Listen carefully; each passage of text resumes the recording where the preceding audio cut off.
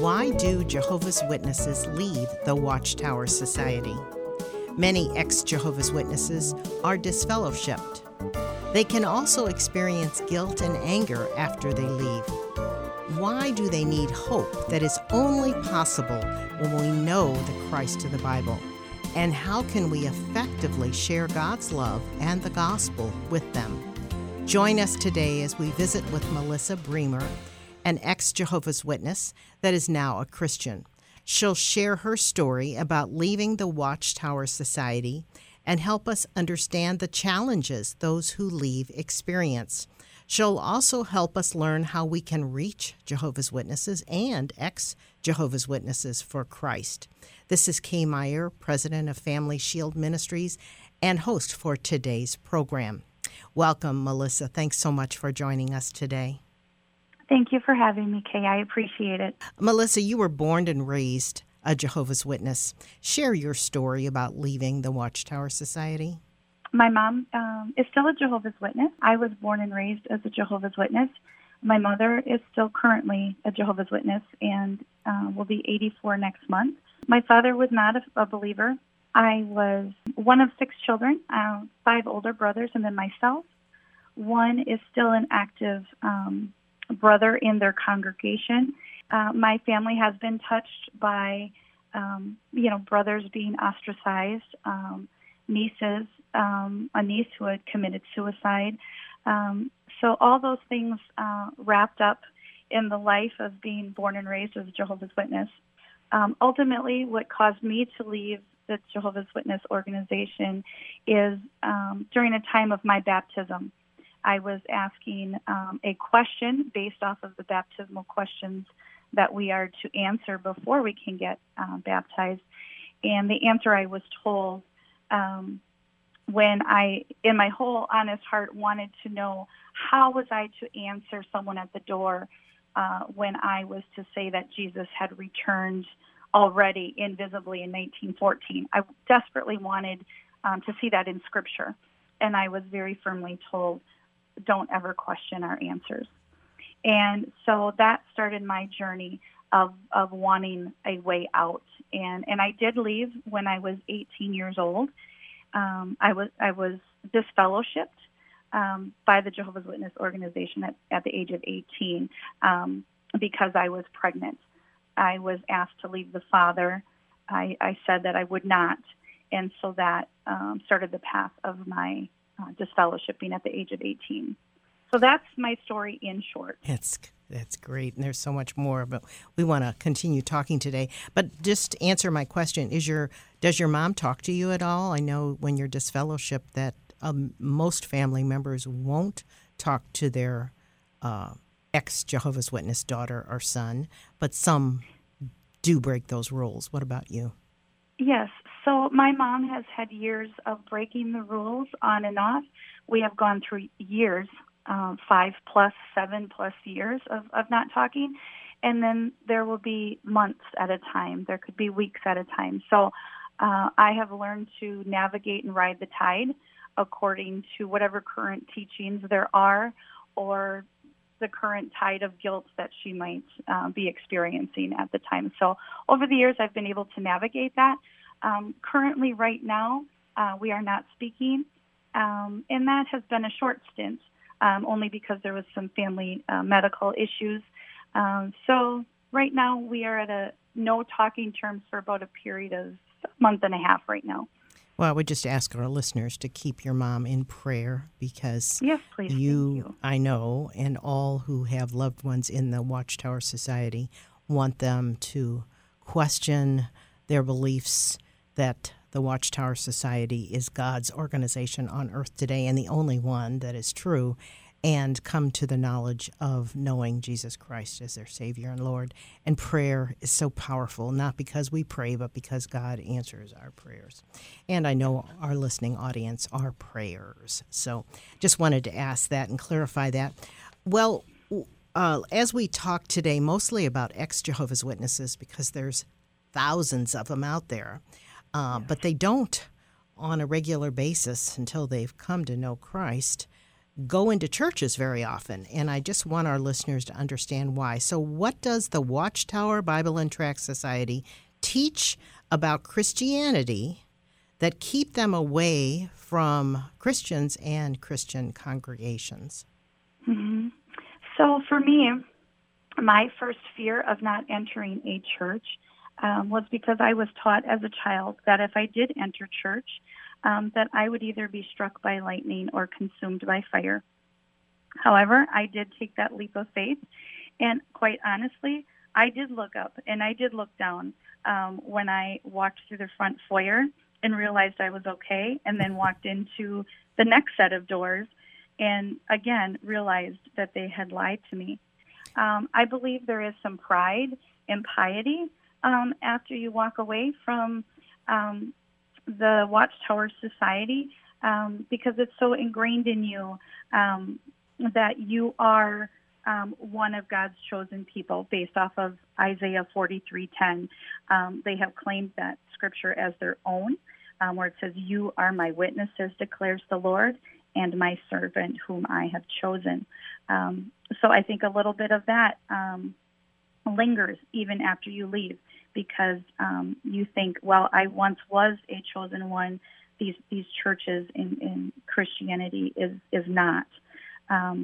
So those would be my two quick answers, or maybe three that I just gave as to why someone would not enter into a church. Right, because they have downplayed or said so many things against the body of Christ, really, the Christian congregations. And so for many reasons, but thank you very much, that when I always hear Babylon the Great, I always say they think Christian churches are Satan's great organization, which all of that is so false, and they do lie or deceive their members a lot.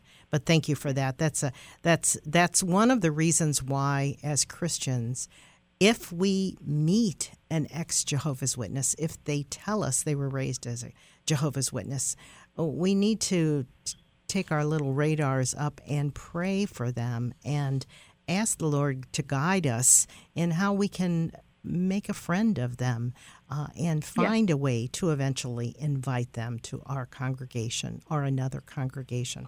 So let's go back. You said you were disfellowshipped. Many Jehovah's Witnesses and many ex-Jehovah's Witnesses were disfellowshipped. Let's talk for a minute about what that means for you as either the Jehovah's Witness that was just disfellowshipped and want to go back and get in good standing with the Watchtower Society so you can go to the Kingdom Hall and not be shunned, but also for the families. Tell us a little bit more about what it means to be disfellowshipped. So to be disfellowshipped, when I look back at it, realizing a lot of it has to do with behavior modification. If your behavior, if you're not willing to modify your behavior according to, quote, what they would say Bible standards, you're going to get disfellowshipped, and they will put you on a path of reproof. And part of that is still attending those weekly meetings at the Kingdom Hall. And it's very hard to sit in a building with people in the back row and whispers and looks at you, not only just once a week, but several times a week, because we know their meetings are held more than one time a week. And so to even have your mother or your brother not talk to you is very, very challenging. Immediately you have loss of family and loss of friends and loss of all the social aspects of your life that you were once doing and familiar with. And you're not invited then to the after, Perkins breakfast on a Sunday or the Thursday night evening pizza gathering. That's what it looks like. And so when you are constantly, like I said, more than once a week dealing with self-rejection, and you're striving, because you're meeting their goals, you're striving to meet the need for approval. It's a whirlwind that can take years and years and years to get out of, And still, as we know, the enemy will bring those things back up again just to see where you're really at with it. So that's what disfellowshipping looks like at the very, very onset of that. And the guilt that you carry is just a heavy weight as well. Yeah. I just recently did a video that's going to be produced soon on witnessing to Jehovah's Witnesses as well. And I sat next to a pastor who used to be an ex-Jehovah's Witnesses. That was pretty cool. But he mentioned during the panel discussion that his mom and dad never talked to him, but they will talk to his wife because she wasn't an ex-witness. So what I say about disfellowshipping is the Watchtower Society is, just destroying the family. I mean, you can't, even if they do talk to you, it's a strained relationship. It's a difficult relationship. And it isn't just family. It's also friends that are in the Watchtower. And they want you only to have, when you're active in Jehovah's Witnesses, they want you only to have Jehovah's Witness friends. Is that not correct? So you've lost every friend you have. They won't talk to you anymore. I had a friend who was a witness, and she'd said, I saw this disfellowshipped person at Steak and Shake, and no one would talk to her. And she was an active witness, but she thought that was so unloving, and she told me about it. So it's very difficult and sad. And again, I want our listeners to understand what an ex-Jehovah's Witness goes through. Now, you mentioned guilt. Tell us why so many ex-Jehovah's Witnesses that do leave carry guilt. We do. And for me, I've been able to narrow it down to two different forms in my life. Guilt, for me, was just a constant in my life for many, many years. And one of them is you have the guilt of leaving the organization that you were once baptized into, that you made a commitment to, right? So now you feel guilty because you broke that loyalty. You broke the loyalty to man, to people, to an organization, and that turns into such great shame. You're breaking a commitment. Even though we know now as ex-Jehovah's Witnesses that we believed in a false Jehovah, a false God, a false creator, but yet at the time you carry that guilt of breaking a commitment to God. You entered into something, a covenant, and you are now breaking it. There is great guilt in that. And it isn't until you realize the falsehood of it that and you agree that this was a falsehood that you entered into is when you can begin to break through and be broken from that bondage and walk in a liberty of truth of that and that guilt being broken. I'll never forget, I was headed to my brother's house during the time of my niece's funeral, and the guilt that I was carrying because I, out of everyone of probably surrounded by 50 people, was the disfellowshipped one. And how in the world was I going to be able to not only mourn my niece, but be in this environment? And on the drive there, the Lord spoke to my spirit, follow me and let the dead bury their dead. Now, that had a twofold effect for me because I was actually going to deal with the physical death and loss of someone, but it was the spiritually dead. And I was immediately, from that day, changed when God spoke his word to me. Okay. And over the years, I've been able to free myself of that guilt based off of the scripture that we know of where Jesus is saying, don't throw your pearls to pigs, to swine. So that's one area of guilt that I've been able to free myself from. The other one for me is sin guilt. I was disfellowshipped because I did get pregnant when I was 18. And there comes this time and place where you do have to confront that. And I do believe that guilt to a degree is okay because you are coming to a place of acknowledging that you knowingly committed an offense. You did something wrong and you know it. And it makes us aware. It makes us conscious of the choices that we've made. And it challenges us to really look at what we did or what we're about to do, and asking ourselves, is this ethical? Should I be doing this? And I think the thing with being a Jehovah's Witness is, as a Jehovah's Witness, you never are able to absolve or be set free from that obligation or the consequences of guilt. You're given, I guess I could boil it down to two options. There's probably more, but the quick paths are you go before a judicial committee, which is a body of elders at your local kingdom hall, where your future is decided for you. One is a path of works. Like I said earlier, you attend the meetings for however long they determine based on the sin that you committed, and work your way back into good standing is what it's referred to. Yeah. I need to go ahead and share some announcements. Family Shield Ministries is composed of Christians who care about families and the gospel, transforming lives now and for eternity. The Family Shield radio program is aired on more than 50 radio stations throughout the United States and on many podcast platforms. We also coordinate educational and outreach services that serve individuals and their families.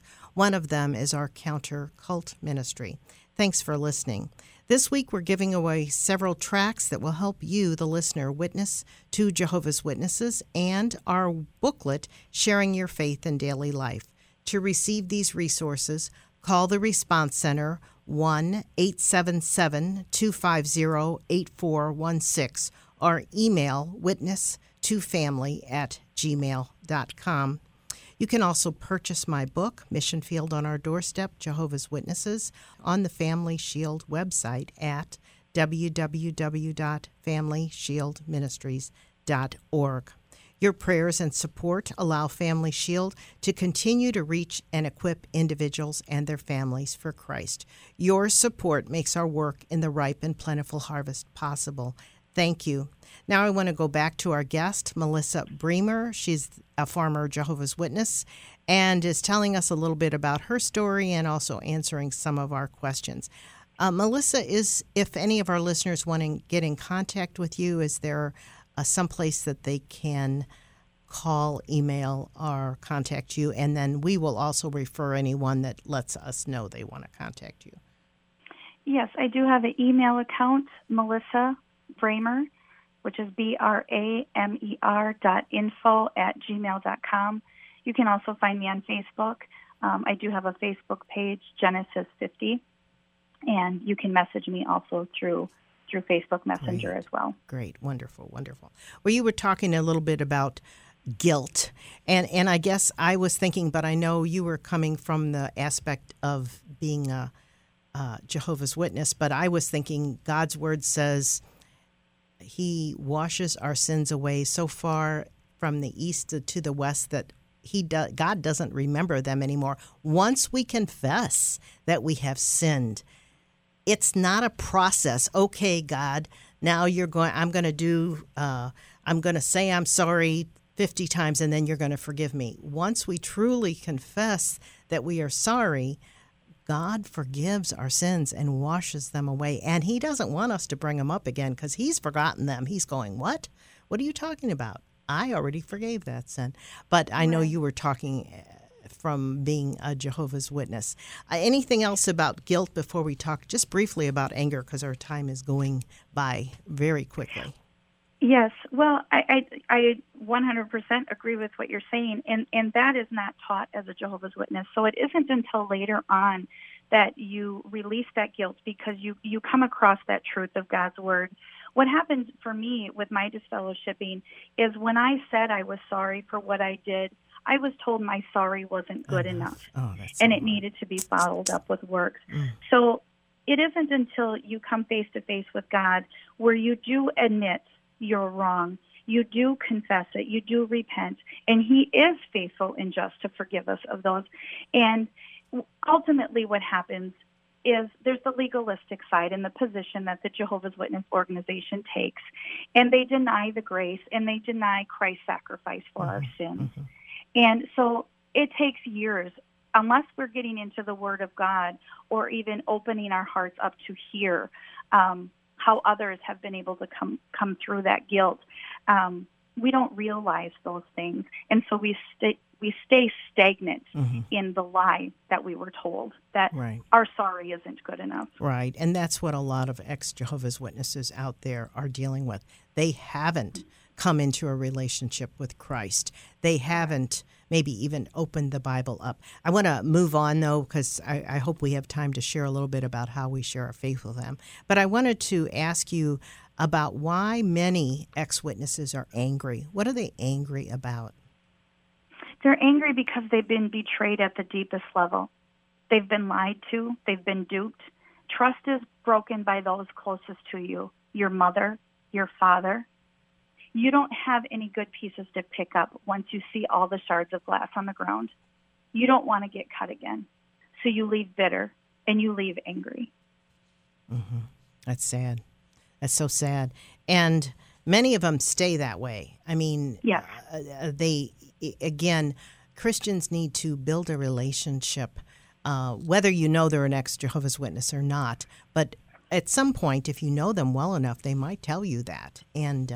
And build a relationship so that you can not just invite them to church, but share Christ with them so that they know. The Watchtower Bible and Tract Society, and I've said this a lot on the program, other programs that we've done. By the way, we have hundreds of other programs that we could share with our listeners. They teach a false Christ and a false gospel. Bottom line, simplest way to say it, and there's a lot more to that.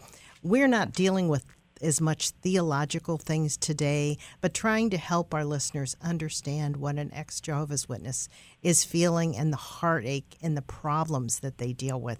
But we do want to talk about sharing the gospel with them. So you said something to me that I thought was profound, and I think it would help our listeners. You said that as a child in the Watchtower Society, your leaders told you that no Christian would ever like you or care for you. None of them would want to be your friend or just want to hang out with you. How did this make you feel? And how, knowing that, can we make a friend of a Jehovah's Witness or an ex-Jehovah's Witness? I think if we're aware of like what I stated, no one will ever like you, no one will ever listen to you, no one will ever get you, no one will ever want to hang out with you. Those are hurtful words. So you already stand thinking that the person at your door doesn't like you, right? So this is why it's so important to shed the light on the lens of what is really going on in the mind of a Jehovah's Witness at your door. And this is why when we kind of say quick and in short, share your faith, what I'm really trying to say is listen, engage them in a different way. If you're gardening out in the yard and they approach you, hey, say, do you like gardening? Do you garden in your home? Start with the simple and basics, no different than your next door neighbor. Hey, how's it going today? How was work today? Do you work? Where do you work? Very, very basic. Once we begin to know what's going on in the mind of an active Jehovah's Witness and all the hurts and judgments and condemnation that they're under, and that they're an outcast outside and even inside the organization, it helps us better understand how we can reach them. You bet. You bet. So ask good questions. Build a relationship first to get acquainted, to get to know them, because that's going to help you as you do find opportunities to witness. The more you know, the better, really. Yeah. What else do you recommend to people about how we witness to them? I think when we all get worried and maybe tongue-tied about the theological issues, I always like to say, ask your questions and say, can you come back next week and we can discuss that? And then go inside and grab a notebook and write those questions down for the following week. You have a full week to pray, seek God, seek His Word, seek out godly counsel to the topic that you asked a question about. What is it that you believe about the 144,000? What is it that you believe about? Ask it write it down, and say to them, you be prepared next week because I want to talk about it with you, and I'll be prepared. Don't stress yourself out that you have to have that full answer in that minute and a half or that 5 minutes. Don't debate. Yes, we are to come with shoes of peace and stand and give an answer for what the truth of God's word is.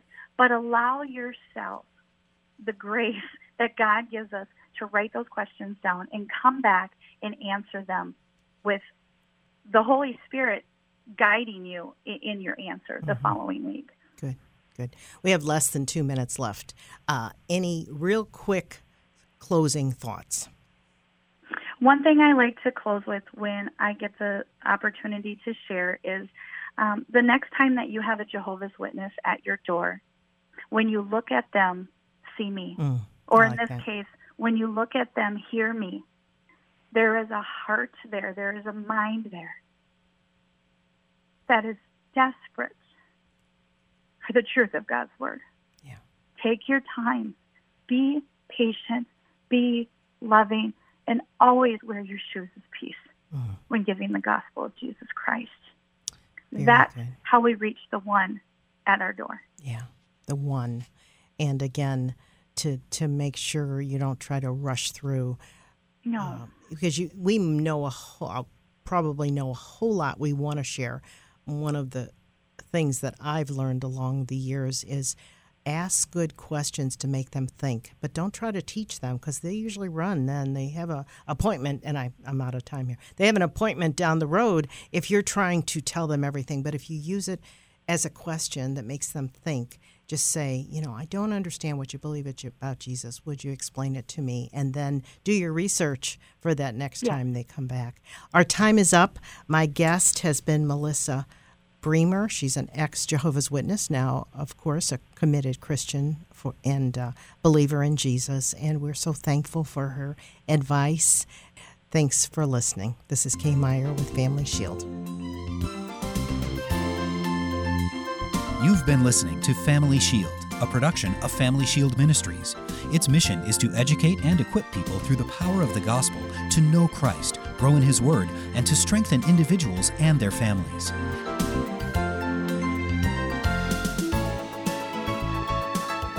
To learn how you can obtain resources or support the ministry, go to www.familyshieldministries.com. Or write Family Shield Ministries, 7045 Parkwood Street, St. Louis, Missouri 63116. And tune in again next week for Family Shield.